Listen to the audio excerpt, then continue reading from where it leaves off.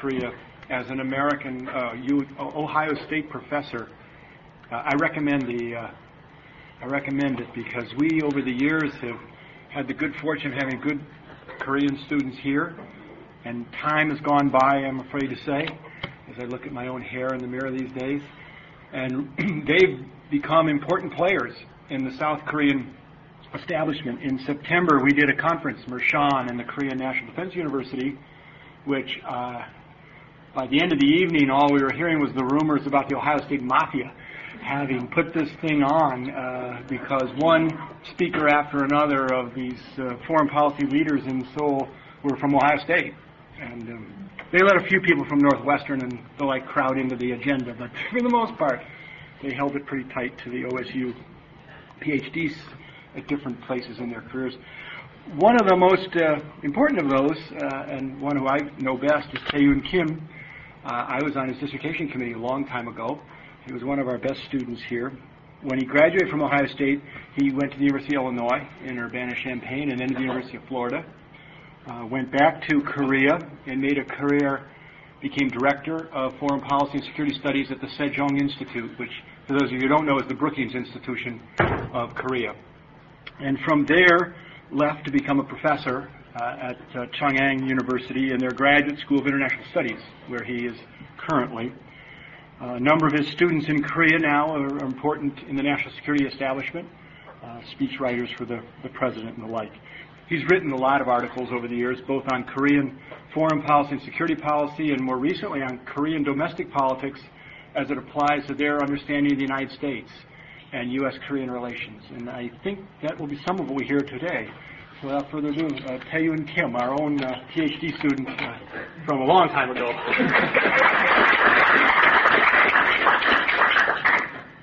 Thank you very much, Rick. In an Asian tradition, your 60th birthday is big. And I realized that my 60th birthday is only 12 years apart. I can't believe that. I first came to Ohio State in 1984, which is just like yesterday, but it was 20 years ago. And I have learned a lot from those brilliant professors at Ohio State University. I regard Columbus as my second hometown, and I regard Ohio State as my sole alma mater. That's true. Okay, by the way, let me go ahead with my presentation. The presentation, which was posted, is entitled Between Borders and Allies, and subtitled South Korea's Strategic Dilemma in a World of Uncertainties. It was intended as a commissioned book chapter and as a short descriptive analysis of one, external and strategic environment, and second, domestic political constraint. My argument there, which is still I'm preparing, is that external and strategic environment surrounding South Korea has changed so much and still changes so fast that it requires a high-level strategic prudence on the part of South Korean leadership to foster both agility and flexibility in these foreign policies. On the other hand, domestic political constraints limit both agility. Okay, South Korean decision-making process become very slow because all those domestic pressures. At the same time, it pushes its policy content towards certain directions, more like nationalistic directions. And that article is intended to describe all of them, and I found that it's quite boring for most of it, particularly the first part. I would say that the world has entered to unipolar structure, and the United States is driven by terrorism, which is highly unpredictable. That requires South Korea to foster strategic prudence. This is so boring. So I will focus on the second thing. Okay, how can I move to the next page? Okay. Okay, this is what I call the title I really want to work on. Okay, I think Democracy and Foreign Policy Making in South Korea is like a book worth research title, which is I'm very interested in it. As a student of both Rick and Chuck Holman here, I regard myself as a student of foreign policy analysis. And living in Korea as a political scientist is quite different from living in Columbus as a political scientist. And I have involved very intimately with the policy making and policy outcome very closely. And I really inclined to apply all those theories, concepts, and tools I have learned here to produce a book-length study of South Korea's foreign policy, particularly after democratization back in 1980s. Okay, and today what I'm going to present will be like a conceptual chapter of that book, and focus on how democratization creates foreign policy constraints in South Korea.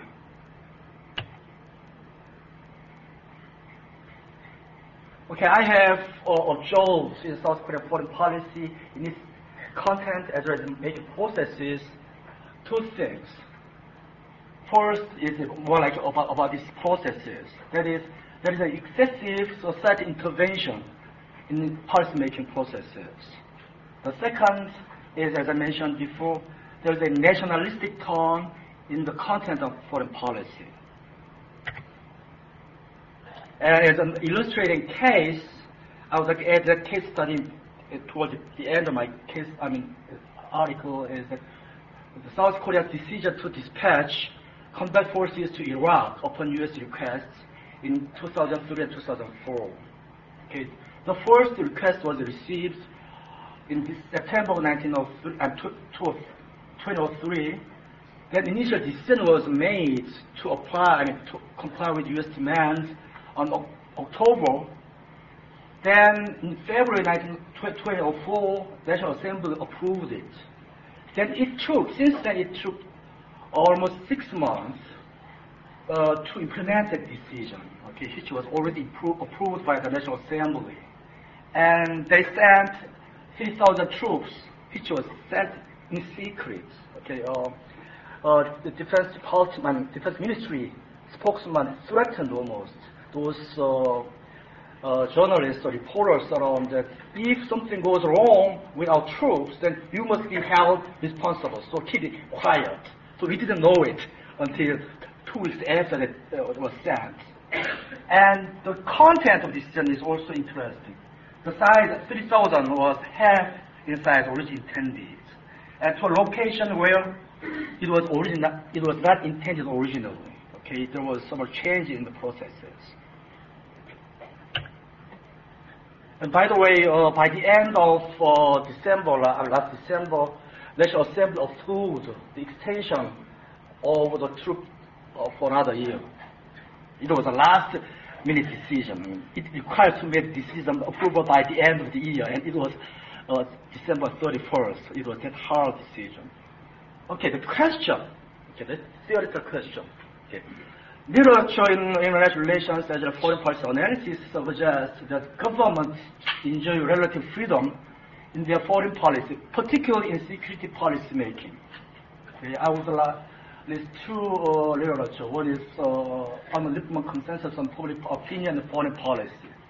The public opinion do not have interest and knowledge to form solid opinion on foreign affairs. And public opinion hardly affects foreign policy after all. That was one of the elements to Lippmann consensus. The second literature I'm listing is the issue area and foreign policy making thing, like workforce, thing. The public do not have interest or motivation and are poorly organized to intervene in the power protection area of issues. That is security issue areas. That's the in part explains why public opinion hardly affects the foreign policy. Okay. Then how to explain South Korean case? That is kind of exception to that generalization. Okay, a tentative answer to me is a democratization. And in fact, there are some existing studies to explain foreign policy terms, changes in foreign policy of South Korea in terms of democratization. I will list two. One is by Catherine Moon, who is teaching at the Wellesley University, who is a sociologist and Korean American, wrote on anti-Americanism. She explained in terms of course, democratization. But the logic she employs is like this. institutional changes associated with democratization unleashes some social forces, particularly the civil organizations, NGOs, to intervene in the policy-making processes. Then pushes the policy toward anti-American trends. That makes sense, but it wasn't quite convincing to me because unleashing those social forces do not explain why those social organizations become anti-American and why they are motivated to intervene in foreign affairs and so. The second thing is mine. Exactly 1 year ago, right here at Motion, I was writing an article that explains, in part, the anti-Americanism in 2002. December 2002, you remember the candlelight demonstration against U.S. There, and it was published early this year in Korean, unfortunately. But I focused on political psychology of democratization as a kind of driving force that pushed the people to act in certain directions. And I focus on that from now on. Okay, theoretical context. I would cite Jack Schneider, that was degree in Massachusetts Schneider article as well. Democratization is the danger war. From according to Schneider, as you all may know, that democratization threatens the vested interests of the ruling elites, and then threatened elites exploit a newly available medium, which is voting, to manipulate and mobilize the mass public's nationalistic sentiment into foreign conflict. I think that is his key argument. But I found that there is a missing link in Schneider's argument. That is, a nationalistic sentiment in the mass public is a necessary condition for his argument to hold. But where does it come from? He does not explain. It may be omnipresent. Everywhere you may find nationalist elements. All you need is just an incentive to manipulate, mobilize it, and medium into the voting to do so. But I think that is a dubious assumption. You cannot assume that nationalistic sentiment is everywhere to a certain same degree. The second assumption may be that democratization may be somehow associated with nationalism. But how? And I don't believe that Schneider ever explains it. So it has to be explained. So I try to explain democratization in terms of social psychological concept of national identity. Last year I was working hard on, I forgot his first name, his last name is Bloom, National Identity, published by Cambridge University Press in 1990. Alan Bloom, yeah. He introduced a social psychology on identification, and he argues that human beings have a certain innate desire for identification. The desire for identification provides a motivation to act. And people are motivated to act in order to protect or enhance their identities. And identity consists of corporate identity and social identity, which I followed from Professor Wendt's article on 1994 APSR article. Okay, so from that point on, I would think of identity structure in terms of kind of concentric circles. At the core, you have a corporate identity around which you have a variety of social identities, your families, your region, your school. And one of them is, of course, a national identity. And the national identity is a social identity formed around a political community. It could be either state or nation to which an individual belongs. And the national identity as a social identity has three characteristics. The first is, like all identity structures, it has a narcissistic or megalomaniac tendencies. You equal yourself better than you really are. The second is, there is a sense of intimate affiliation with others sharing the same social identities. The third is a corollary of 1 and 2, that is the tendency to differentiate others and possibly discriminate against others. And in that sense, national identity is also a collective identity shared by a group of individuals who belong to the same group.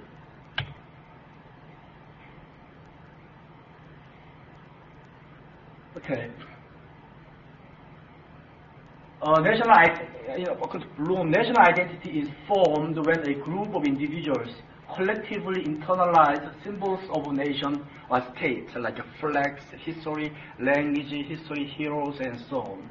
And those internalization occurs when individuals collectively experience the presence and actions of the state. And what is important is democratization and participation in politics enhance sense of a national identity.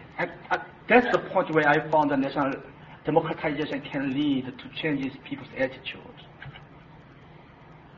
Okay, and I think national identity as a social identity has something special. I relied on some literature on the concept by the historians and political scientists on the concept of nation and nationalism. Particularly, I relied on Hall's nationalism and after, where he shows the close connection between nationalism and democracy. He introduces 3 stages of nationalism. At the initial stage, nation achieves some kind of personality. At the same time, it was identified with the ruling elites, kings and barons and so on.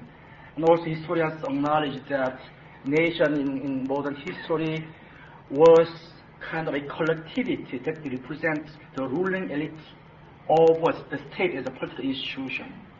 And sometimes it included the king, or sometimes it did not, like Louis XIV, who were too strong to be part of the nation. And the second stage is what we call usually the age of nationalism. That is, together with the French Revolution, nation became democratized. The bourgeoisie class became part of a nation. And instead of calling themselves a people, they call themselves as a nation. And the third stage started in the late 19th century with, what Carl called the socialization of nations. That is, the kind of universal phrase was important. And the next stage between the First World War and Second World War, called climax of nationalism, I could be interpreted as a kind of a national identity dynamic, which Bloom called it. Bloom describes national identity dynamic as a kind of potential for mass collective action in order to protect or enhance one's national identity.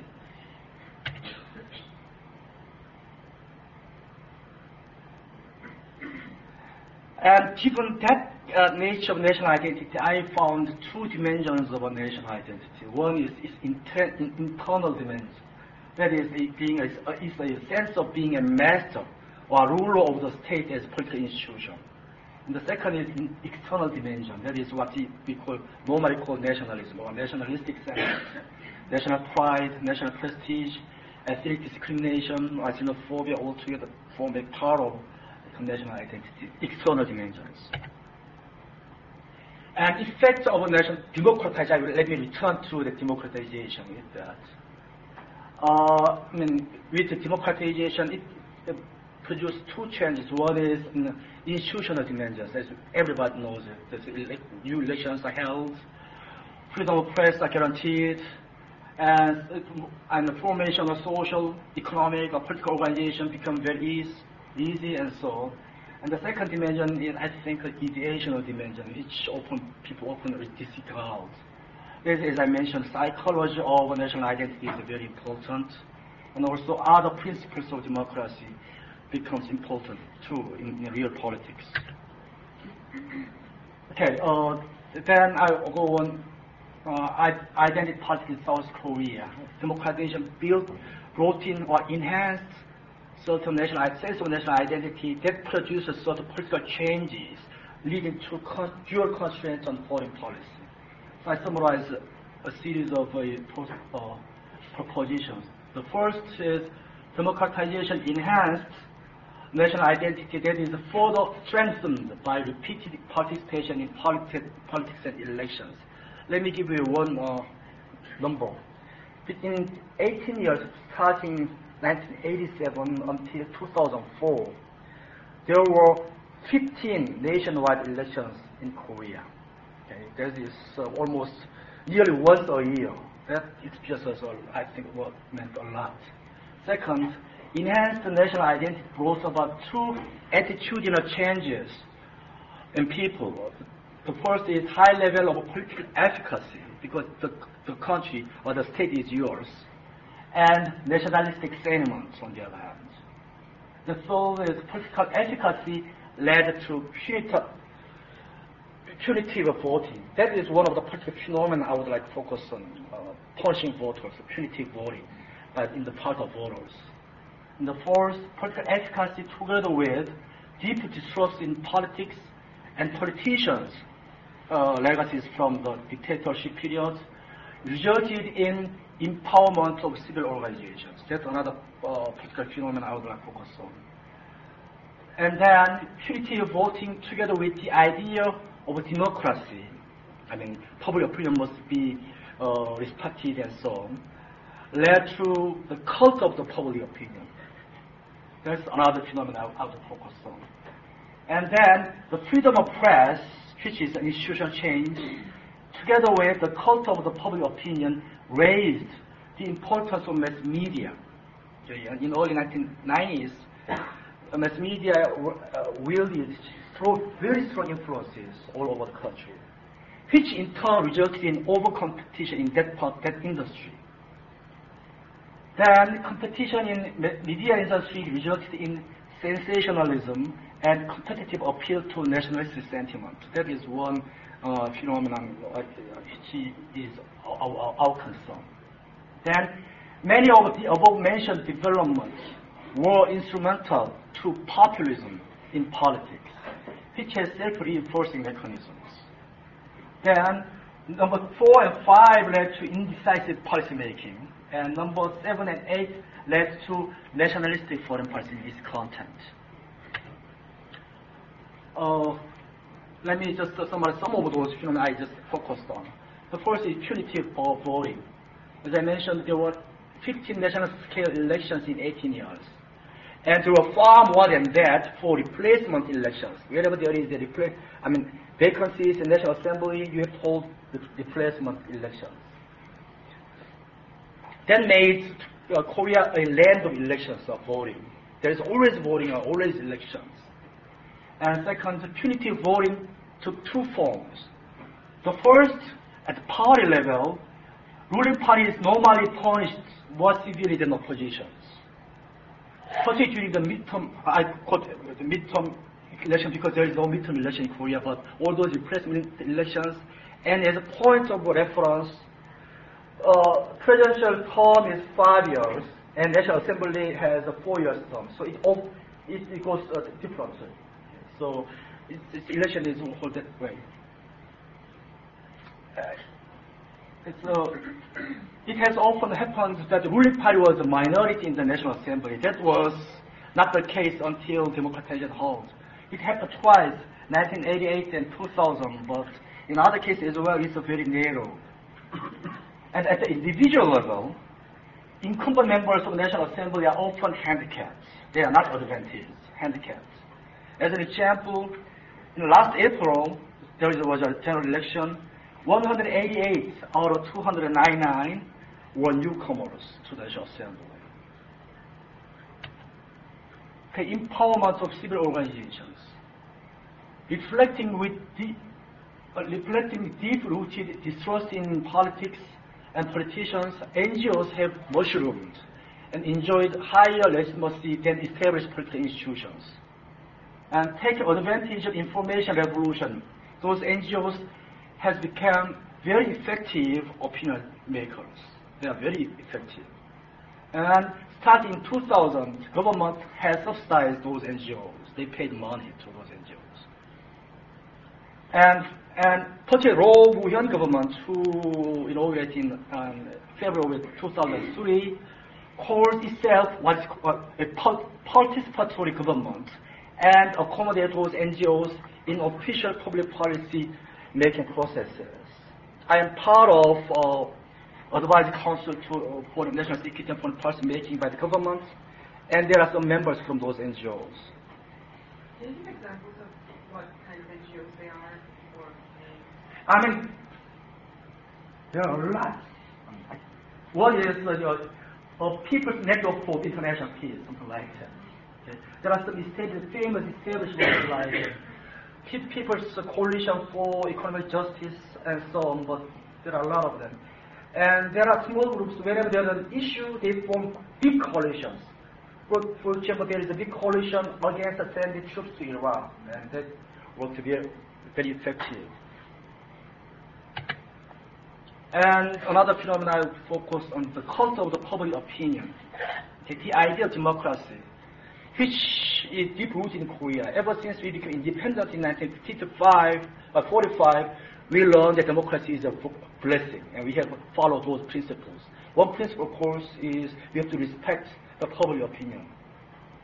And those punishing voters led to the cult of the public opinion. I can give you some example and some statistics to show that how many polling industry has established since then. Okay, we have a lot of them. In 1992, there was only a couple big polling companies. Now we can count more than a dozen.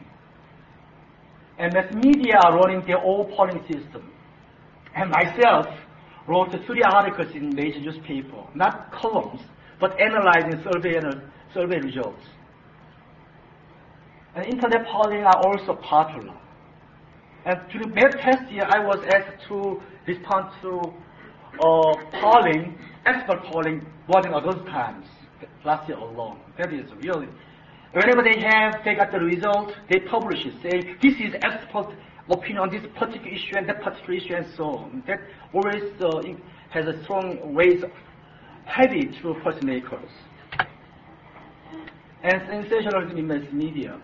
Freedom of press allowed more presses, and the cult of public opinion raised the importance of media as opinion makers, and media market overcrowded led to a severe competition, and competition led media to appeal sensationalism, including and particularly nationalism. And populism in politics. I haven't studied much about populism yet, but politicians have increasingly utilized the tactics of populism to appeal to punishing voters, at the same time emotional voters. Appeals to moral, emotional justification rather than rational calculation of cost benefits using vague metaphors. That's a typical phenomenon which I call populism tactics. And as politicians who are good at populism tactics succeed and survive. The best example is, of course, President Roh Moo-hyun. Populism has a kind of built-in self-reinforcing mechanism. Those who are good at populism tactics survive, others left out, and they increasingly appeal those tactics and so on. And foreign policy is an area that fits populism tactics the best. I think using all that kind of those phenomena, putting them together, I could have a good case study of this. I haven't done much on this, even though I asked my student foreign policy analysis class to write reports on that particular case twice already, but I haven't done it myself yet. So let me start here. And invite any questions if you have comments. I really would like to have comments because I have former professors, former scholars in the field and so on.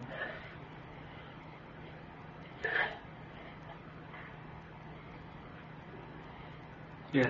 You talked about the effect of democratization to Afro-Americanism, and I have read some articles by Japanese scholars about South Korea's democratization leading to more friction between Japan and South Korea. And I was wondering if the South Korean democratization is making the South Korean foreign policy in general more aggressive or particularly against everyone. I think that's in general, but because the United States is the most salient in Korea, wherever you go, you meet American presence, not physical but whatever. That makes the United States as natural targets of kind of anti-colonial foreigners. It is not necessary, but as I mentioned, enhanced national identity has always the potential to be antagonistic to foreigners, if not necessary. For example, 2002 World Cup. Of course, South Koreans are very nationalistic, but at the time they were not exclusive to foreigners. Instead, they were very friendly foreigners. Even though they lost to Turkey, they called it a friendly match. And even though we showed co-host what matches Japan, it made Korea-Japan even more closer. So I think when national identity is at high level, then you become very lenient to foreigners. When you are in defensive, you kind of aggressive toward foreigners. Yes. To much is Korean anti-Americanism a function of American policy versus internal dynamics of democratization within Korea itself? And how would you weigh those two kinds of considerations? That is a very tough question because first year of Norwegian presidency, I would say that public segments of anti-Americanism loomed very large for President himself. And that is part of the reason why Congress was very indecisive following American mission on that. But after that, I think that the President learned some lessons how to deal with those public opinions. So he became more flexible than before. I would expect that in coming years, I think strategic expediency will drive South Korean policy rather than domestic public opinion and per se. Because, Jim Roosevelt told us that for a small country, South Korea is small in relative to others, external variables are not dominant in the foreign policy rather than domestic variables. I would take that. There seems to be a suggestion that democracy causes nationalism. Yeah. We've certainly seen an awful lot of countries that are fanatically nationalistic without the benefit of democracy. Why? Japan was fairly nationalistic, say, in 1941, right? Okay. It wasn't because of democracy. I think democratization is one of the causes to have nationalization, but not, everything. There are some other causes leading to nationalism as well. When I said this, when I said nationalism and nation, in this context, I only refer to what scholars call civic nation. A nation that is formed through political processes rather than given ethnic nation, defined externally by them, arbitrarily by a pre-given affiliation. So, I don't know whether Kosovo nationalism is driven by democratization in Kosovo area. I don't think so, but nationalism, I think democratization is, of course, one of the causes of nationalism, but not everything.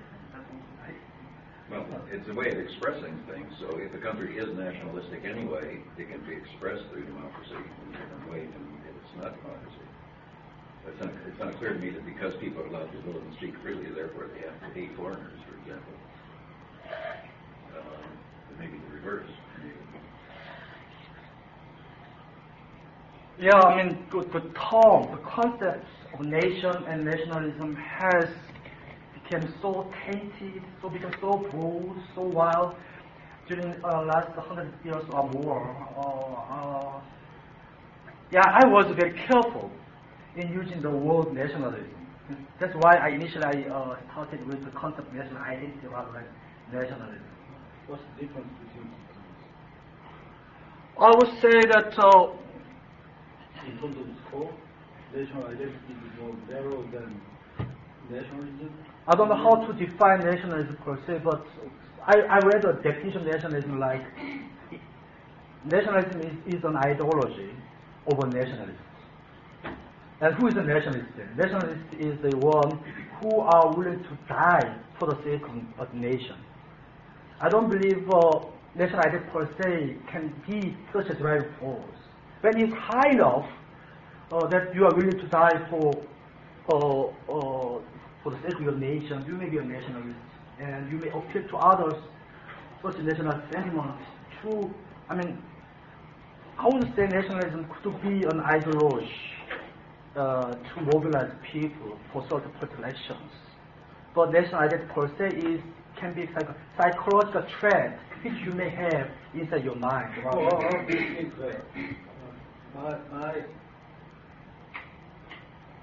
My understanding, according to your explanation just before,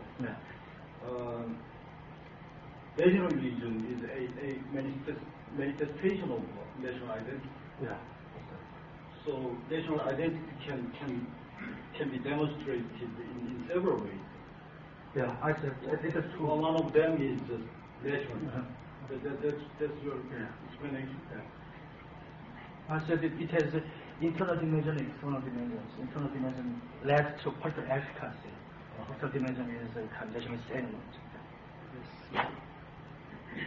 Yes. Yeah. Sorry. I was wondering what model was to this democratization process in South Korea. I mean, you talked about the anti-Americanism, and that model was the European model of democratization and the configuration of the national identity, or. Okay. And you also referred to the civic conversation. Yeah. Okay, I don't know much about democratization per se because I got a guy, not a professional guy. But when I say that democratization led to the strengthening of national identity, I have in mind the Western European model of nation, civic nation type, France and England type, and East European type. So I Yeah, the question followed up the Americanization issue and sort of turn around what Alex was asking about anti-Americanism. Was there positive? It's really following up on what you asked. Was there positive influence that came from the U.S. to Korea? Similar to, say, what happened in Germany after 1945, immediately in the first 10 years perhaps after the war, where certain old structures that needed to be modernized and renovated anyway were modernized faster because there was an American presence there, an American influence. The question is, was there a positive aspect of the American presence, of Americanization? We always talk about anti-Americanism. Unlike many people who believe anti-Americanism in South Korea is genuine, I don't believe so. I mean, it was just one of the expressions of enhanced national identity. It can take any form, if anti-Japanese, anti-Chinese, whatever. So, I thought, there's strong potential for the anti-American press again and again because of American presence, but still, I didn't believe you cannot take anti-Americanism given and as a kind of basis of policy making. A close friend of mine is now the vice president of his foreign policy. And I was advising my friend of mine on foreign policy. And I always say that you cannot take anti-Americanism as a basis of policy making. And after 1.5 years, the 2 years experience, he seems to agree with me. That is, initially he usually thought of anti-American elements in the public as a guidance for policy making, and he says he doesn't do it anymore. But what about the positive side? Was there positive influence? You're sort of an example of Americanization. Oh, of course. When we are talking about anti-American, that is against the backdrop of positive influence of the United States all over time. This political system, economic development, and values. In most cases, we are taking granted. And that wouldn't have happened without America. I think so. There is no backlash against it, I guess. I haven't found anyone who said if we were under the influence of Soviet Union instead of the United States, it would be better off than now. No one says that. We see North Korea. Yes. Somebody else. Who quotes the literature in general on the public religious influence policy? And then the contrast with the Korean case and the length of this, and what we took. But I'm thinking, wouldn't it be a better comparison to take a case from real politics when the decision actually was pending? So in other words, Amon and Lippmann, whenever sending troops is involved, it strikes me that there is a lot more input from the public and a lot more interest in the foreign policy decision making than otherwise true. So I'm wondering, is there really a conflict there, or were they talking about, Yeah, I think that is a good point. I would have compared whether South Korea took longer than Japan, longer than Spain and others to justify that South Korea is an exception, big to justify. Yeah, I think that's a good point. I haven't thought about it. That's my feeling that if I were the president, I would make a decision right away, and it took more than a year. So I thought, okay, thanks. Yes. I'll wait for other people. I'm curious why this national identity would take this anti-American turn. I wonder if we hear more about that. And I also am curious about the external threat.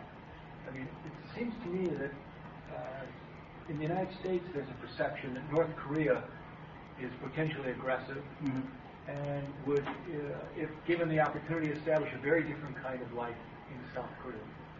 And that seemed to be a compelling story to Koreans 50 years ago or 40 years ago. They needed the United States as an ally that would protect them from a North Korean attack.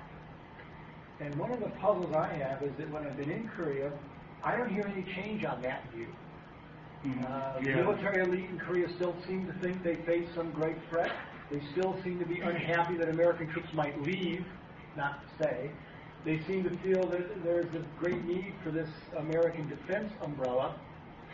And yet then there's this anti-Americanism, candlelight vigils against America. But it's not really America go home, because they don't want to kick America out. So I come back to the Alex question. How do you reconcile this desire to have America stay, and at the same time this so-called anti-Americanism? I think that is a tough question. Or what I think we can explain in two ways. On one hand, I think anti-Americanism is kind of bad. If you classify people's attitude into three dimensions: emotional dimensions, cognitive dimensions, or certain behavior dimension. That's one, I think, emotional dimension without calculating pros and cons, cost benefits. They just go with the idea of the Alexis as goal and so on. On the other hand, we were really puzzled by South Koreans as well. The South Korean public have very, very hard time to understand how Americans are afraid of terrorism. I mean, they say that's only, let's say, 3,000 killed. What's wrong with it? What's big with that? They can't say anymore. You got it right. Could be, I mean, because of that, already more than 1,000 is dead in Iraq. So what was wrong? And what's the big deal with 3,000 killed in New York City? That's maybe flat that South Koreans have lived on the constant threat. Okay. We don't believe the threat is. I was so in 1994, and everybody believed the war was approaching. And the Americans were really worried about the panic. But so there was not much panic. I mean, I saw some people going to buy some emergency food and fuels, but not panic at all. We have lived such a kind of precarious conditions for more than 50 years. I think that is one of the, and that makes us kind of insensitive to American anxiety over terrorism. That is one possible source of difference between U.S. and South Korean governments over any collaboration to fight the war against terrorism. Can I make an alternative hypothesis to yours then? That over this last 25 years, the threat from North Korea as perceived by South Koreans has become so routinized and so commonplace that it's not really a threat anymore in any active, urgent way. And without that threat, then the need to have this American and put up with the McDonald's and American troops in Itaewon and all the rest goes down. Because if you don't have this great threat in any urgent way, well, you need this pain in the neck sitting in downtown Seoul and all the rest and all these other Americans. And so your tolerance level goes, when they do make that cost-benefit calculation, it's not just emotional. It's you don't need the Americans that much, and therefore the toleration for it and for going off to Iraq to fight in some war that has nothing to do with Korea goes down. And it has nothing to do with democratization. It has to do with actually a changed geostrategic threat. Would you agree or disagree, or does this threat to North Korea still seem as very real? In part agree with you in the sense that many people worry that when the United States announced its intention to relocate forces from DMZ to south of Han River, there could be a panic and kind of stock price would plummet. And it didn't happen. I mean, people quickly adjusted to that. Yes. Actually, this in a way follows directly on Rick's question. I'm wondering if, as opposed to just democratization, whether there's not another aspect to the psychology of the anti-Americanism in Korea, which is sort of a reaction to a culture of dependency, strategic dependency, economic dependency, and so on. A dependency where you know deep down that you need the Americans to keep away the North Koreans and maintain security. On the other hand, one is ambivalent about that. As one becomes more assertive as a people, there's resentment toward that. And so it may be kind of in the process that Rick was describing at the end, it sounded more like a conscious weighing of the threat from North Korea. This might operate at a more subconscious level. Sort of an ambivalence rooted in this dependency relationship, and then that leads to kind of periodic expressions, relatively emotional expressions of anti-Americanism. Because you don't see this phenomenon. I mean, there's a lot of anti-Americans around the world, but not all emerging democracies are anti-American. So it does seem to be that some. We're working at it. You kind of get at the issue of whether there are particular characteristics of the Korean-American relationship, dependency relationship, basically, that kind of help drive this, and not just democratization. Yeah, I think so. Yeah, there must be some other factors. Some interesting that a lot of democratization on the other hand goes overwhelming presence of USs and unseen discomfort with it. And so I'm not precluding that. Yes, oh, sorry. I really like the fact that you decided to apply William Bloom's theory and then sort of study national identity from that framework. After all, this was one of the first attempts to sort of try and bring the mass public into the theory of foreign policy analysis, but not through the usual methods of public opinion. I'm wondering, in Bloom's analysis, society decides what type of relevant others, or what are the salient others in terms of identification. And you mentioned that you said that America is the most salient, or in this period that you're looking, let's say, after the World Cup in 2002 to 2004. America as the dominant salient other relate to other important others, big O, Japan, China, maybe Russia. I don't know. Is it more salient or less salient? I mean, in your analysis, you look obviously at a range of sort of important actors and what they said and all kinds of things. I was worked pretty hard to apply Rick's framework of images of others, South Korean using survey data and so on.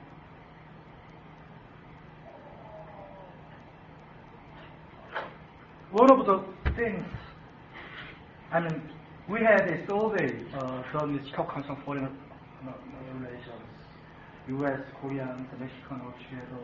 And I wrote, analyzed the Korean views of United States, Japan, China, and Russia all together, with North Korea together. So far, most people were interested whether South Korea regards Korea more important than China or vice versa. There was a shocking news that National Assembly member surveys thought that China was more important than Korea. But the question itself was this place, they asked to choose either one. But instead, I used some other techniques and so analyze how Korean views South Korea. On the one hand, strategic importance of the U.S. The second, the level of influence that the United States has on South Korea. So whether they like United States or not, that kind of dimensions. And if you go that far, that deep, you can see South Korea has a very clever. I mean, they believe that the United States is the most important. United States in determining outside security issues, at least as important in North Korea. And they like United States as much as China does, and far more than Russia and Japan. That is what I found. So in appearance, it looks like anti-Americanism, but if you go one step down, I didn't see much anti-Americanism. So I wrote like that in the newspaper, and then all of a sudden I got a lot of phone calls that I can write a paper in that regard or not.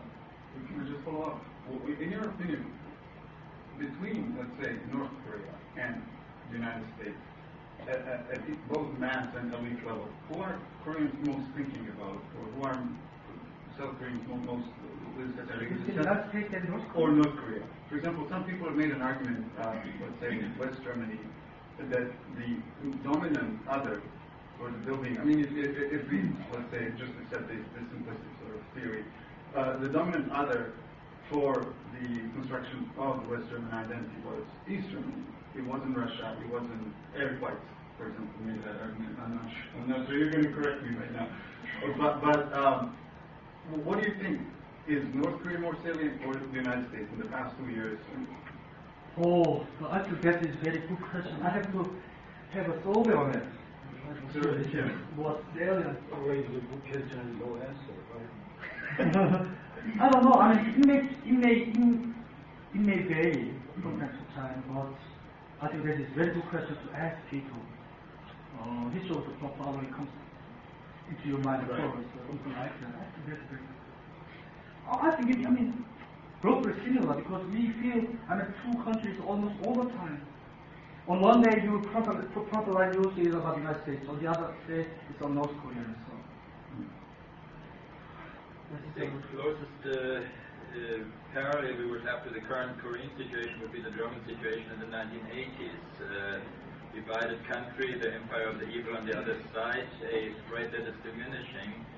If I look at Germany in the 80s, I don't think there was any resentment against American military presence. In fact, it was ignored. It didn't play a role. It was a friendly relationship. Nobody wanted America to go home in that sense, but nobody cared about America being there. There was also no, I think, subconscious resentment for being dominated or controlled. If there was anti-Americanism in the 80s, it was because I think there was a very different concept of conflict resolution in Germany and Europe than in the United States. While Reagan was trying to get rid of the Soviet Union through military buildup, deploying missiles in West Germany, the Germans had for 10 years already tried to solve the situation through what they called Ostpolitik, through negotiation, through trade, through exchange, through peaceful ways. America coming in with a rather military solution to that conflict became a negative factor, and Americanism rallied around that factor very strongly.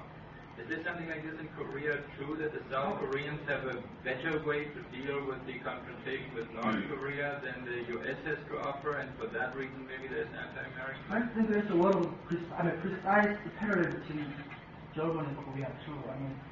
In 1984, United States was really true for military attack on North Korea, and South Korea was, of course, against it, because it would be the South Korea who will suffer the most from anti-nuclear confrontation. And that comes again and again. It's periodical problems. And that problem becomes in the late 1980s, the United States was making a rough portion with North Korea much faster than South Korea wanted. And after that, the situation was reversed. South Korea wanted to invest North Korea while the United States is not. So there is difference in that. I think that it's hard to reconcile because some national interests of the country are different. Then you may add one other dimension of anti-American to that. That is domestic issues. Have you ever, I don't know whether you have heard about what is called 386 generation in Korea. 386 generation in the age of 30s, who attended college in the 1980s, and who were born in the 1960s. So this was what talked about 5 years ago, so many of them are now in their 40s. But those guys are hardcore anti-Americans.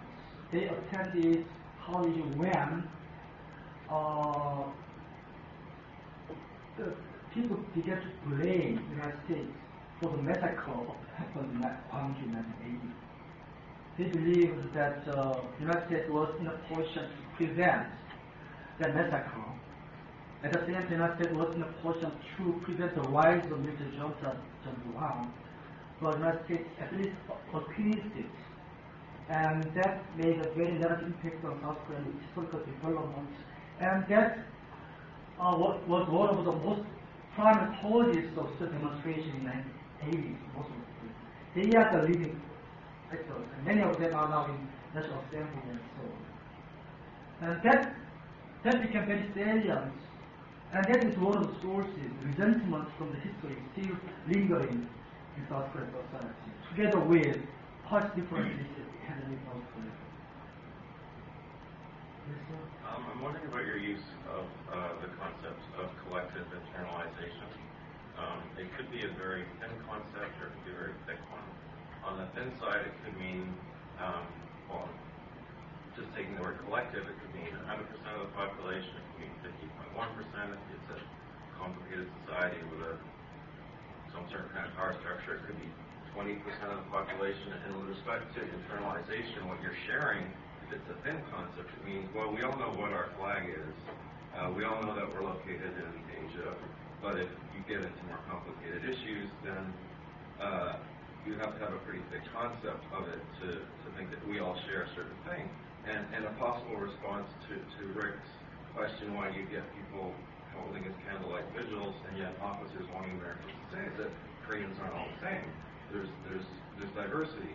As you just mentioned, there's generational differences, there's regional differences within Korea. So part of why I'm interested in this is how thick your concept of collective internalization is may have impact on how you can argue about the role of democratization, because if it's a thick concept, then democratization shouldn't matter very much because everybody's thinking the same thing. You're all moving together. But if there are significant differences, then democratization surely can be more relevant because then those differences are playing off against each other and there's more internal competition.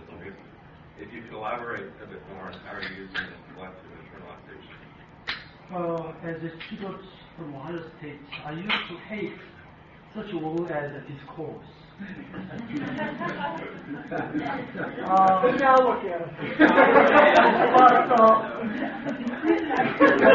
mentioned about the ideation element of democratization.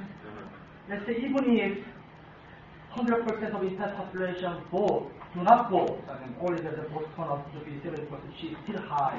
At one point in time it was 85%, even 85%. But still there are younger generations who do not vote. But I want to say that when democratization was an issue, or an issue in South Korea, everybody was talking about it. Even if they did not talk about the benefits or the cost of democratization, they are just talking about the democratization as something good, something as a blessing. By doing that kind of processes, democratization was a dominant discourse throughout the 1980s, late 1980s. I think that had big impact on the formation of national identity as I mentioned. What do we mean by democratization? Democratization in Korean language or in Asian language translated that people are the masters. People are the masters of the state. So we are talking about all the time. So that led to what I mentioned, the political advocacy, which is part of national identity, citizenship. Those are fairly vague concepts. I mean, if that can be, everybody can be talking about democracy and efficacy, but have very different ideas of what's good efficacy or what is good functioning democracy. Oh, we hardly mentioned, talk about the bad democracy. Everybody talks about democracy or democratization is progressive. That's what I thought. I discourse. Everybody think about it without question. Right. Are they wiser now? I don't know. Maybe. Yes, I'm not going to ask the question because people who know me know that I have all the answers. I spent a great deal of time in Korea in the last 15 years to say what it knows. I think it's now accumulated about 470 days, something like that. So a couple of observations. One, democratization has to mean something. It's not altogether clear yet in terms of the Constitution of Korea that it does. People elect people to the National Assembly. The National Assembly's powers are still very constrained under the Korean Constitution. It's been rewritten now 6 times in 1948. But the executive branch of the government, the President of Korea, has powers that an American president would just rule with.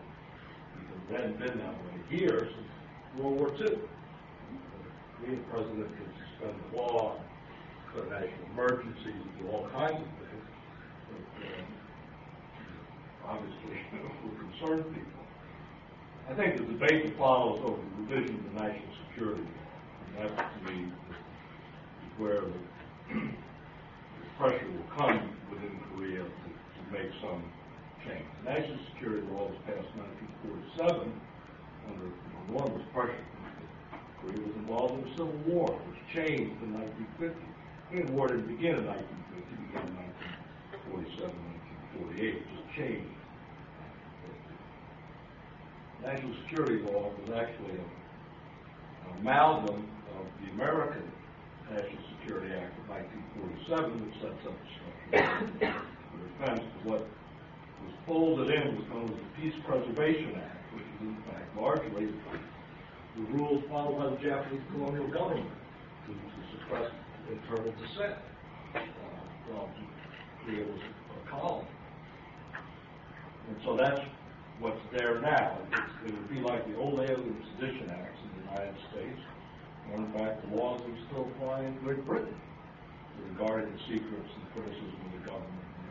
Pretty onerous, not enforced, thank heavens, today the way it was in the Park Chung-hee, Sun Do-hwan, but nevertheless in law it's still there, and it's a tremendous instrument power of the national government to suppress any kind of political dissent of any kind. And that's something that's quite a problem of concern among people's Koreans. Other things, the national government controls money. There's no federalism in Korea.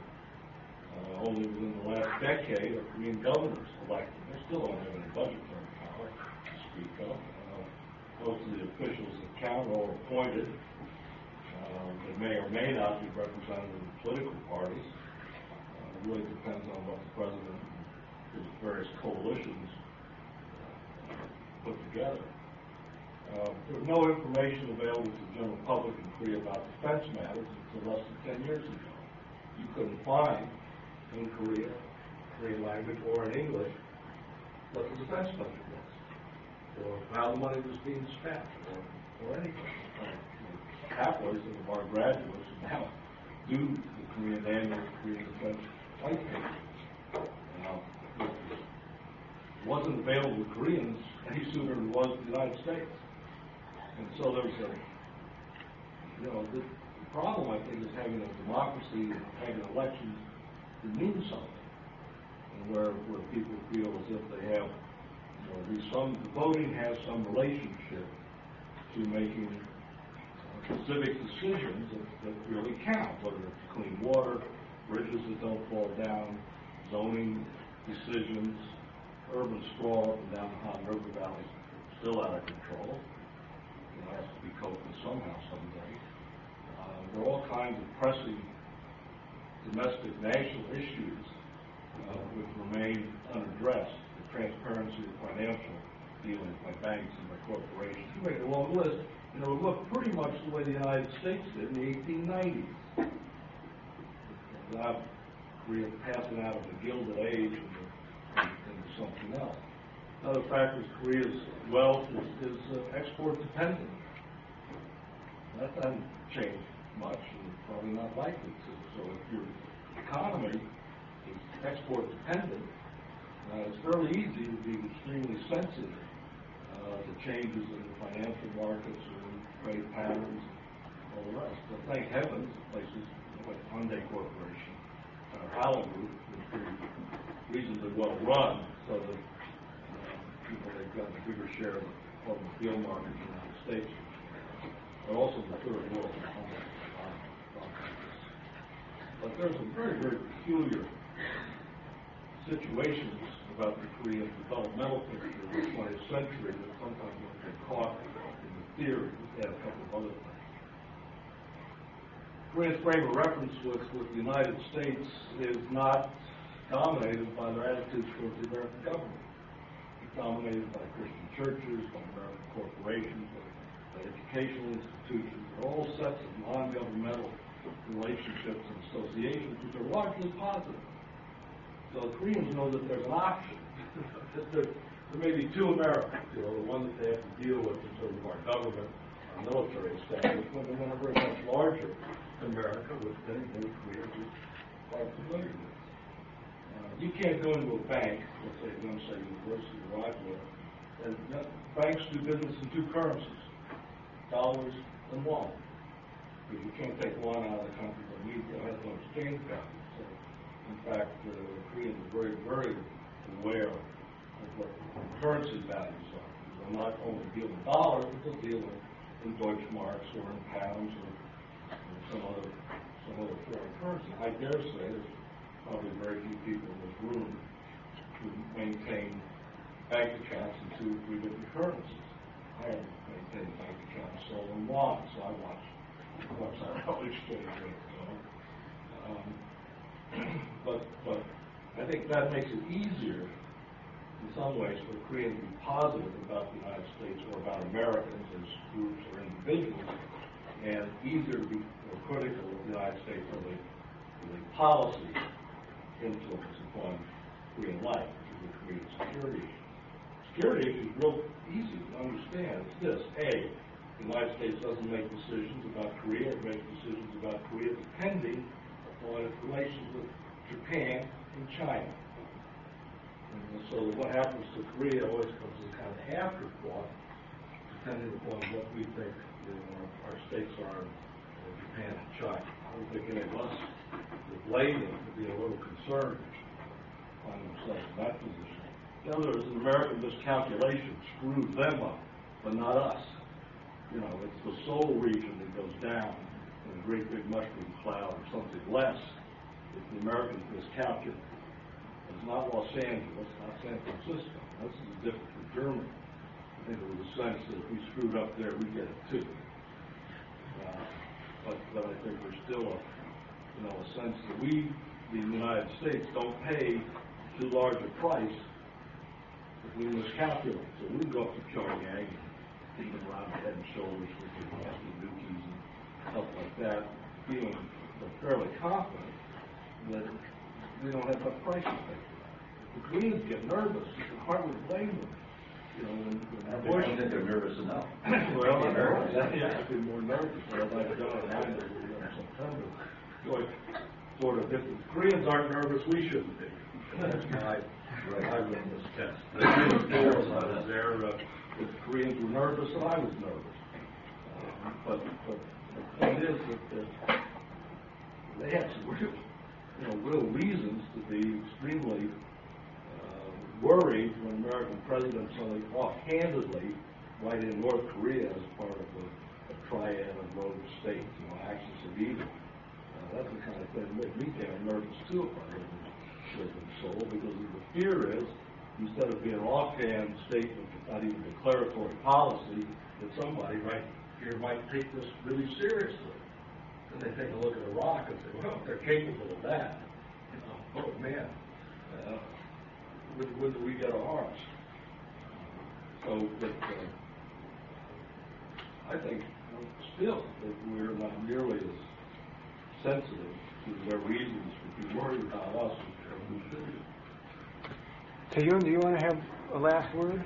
Or I'm going to... one last question. I want to pull this to close. Since the U.S. approach seems to be to North Korea, seems to be to use or at least threaten to use or re-energize Japan to apply pressure to China, then to apply pressure to North Korea. How is the Korean public opinion? How does the Korean public opinion reflect that? Or not reflect that? What does Korean public opinion think of that? Okay. Or re-energize Japan.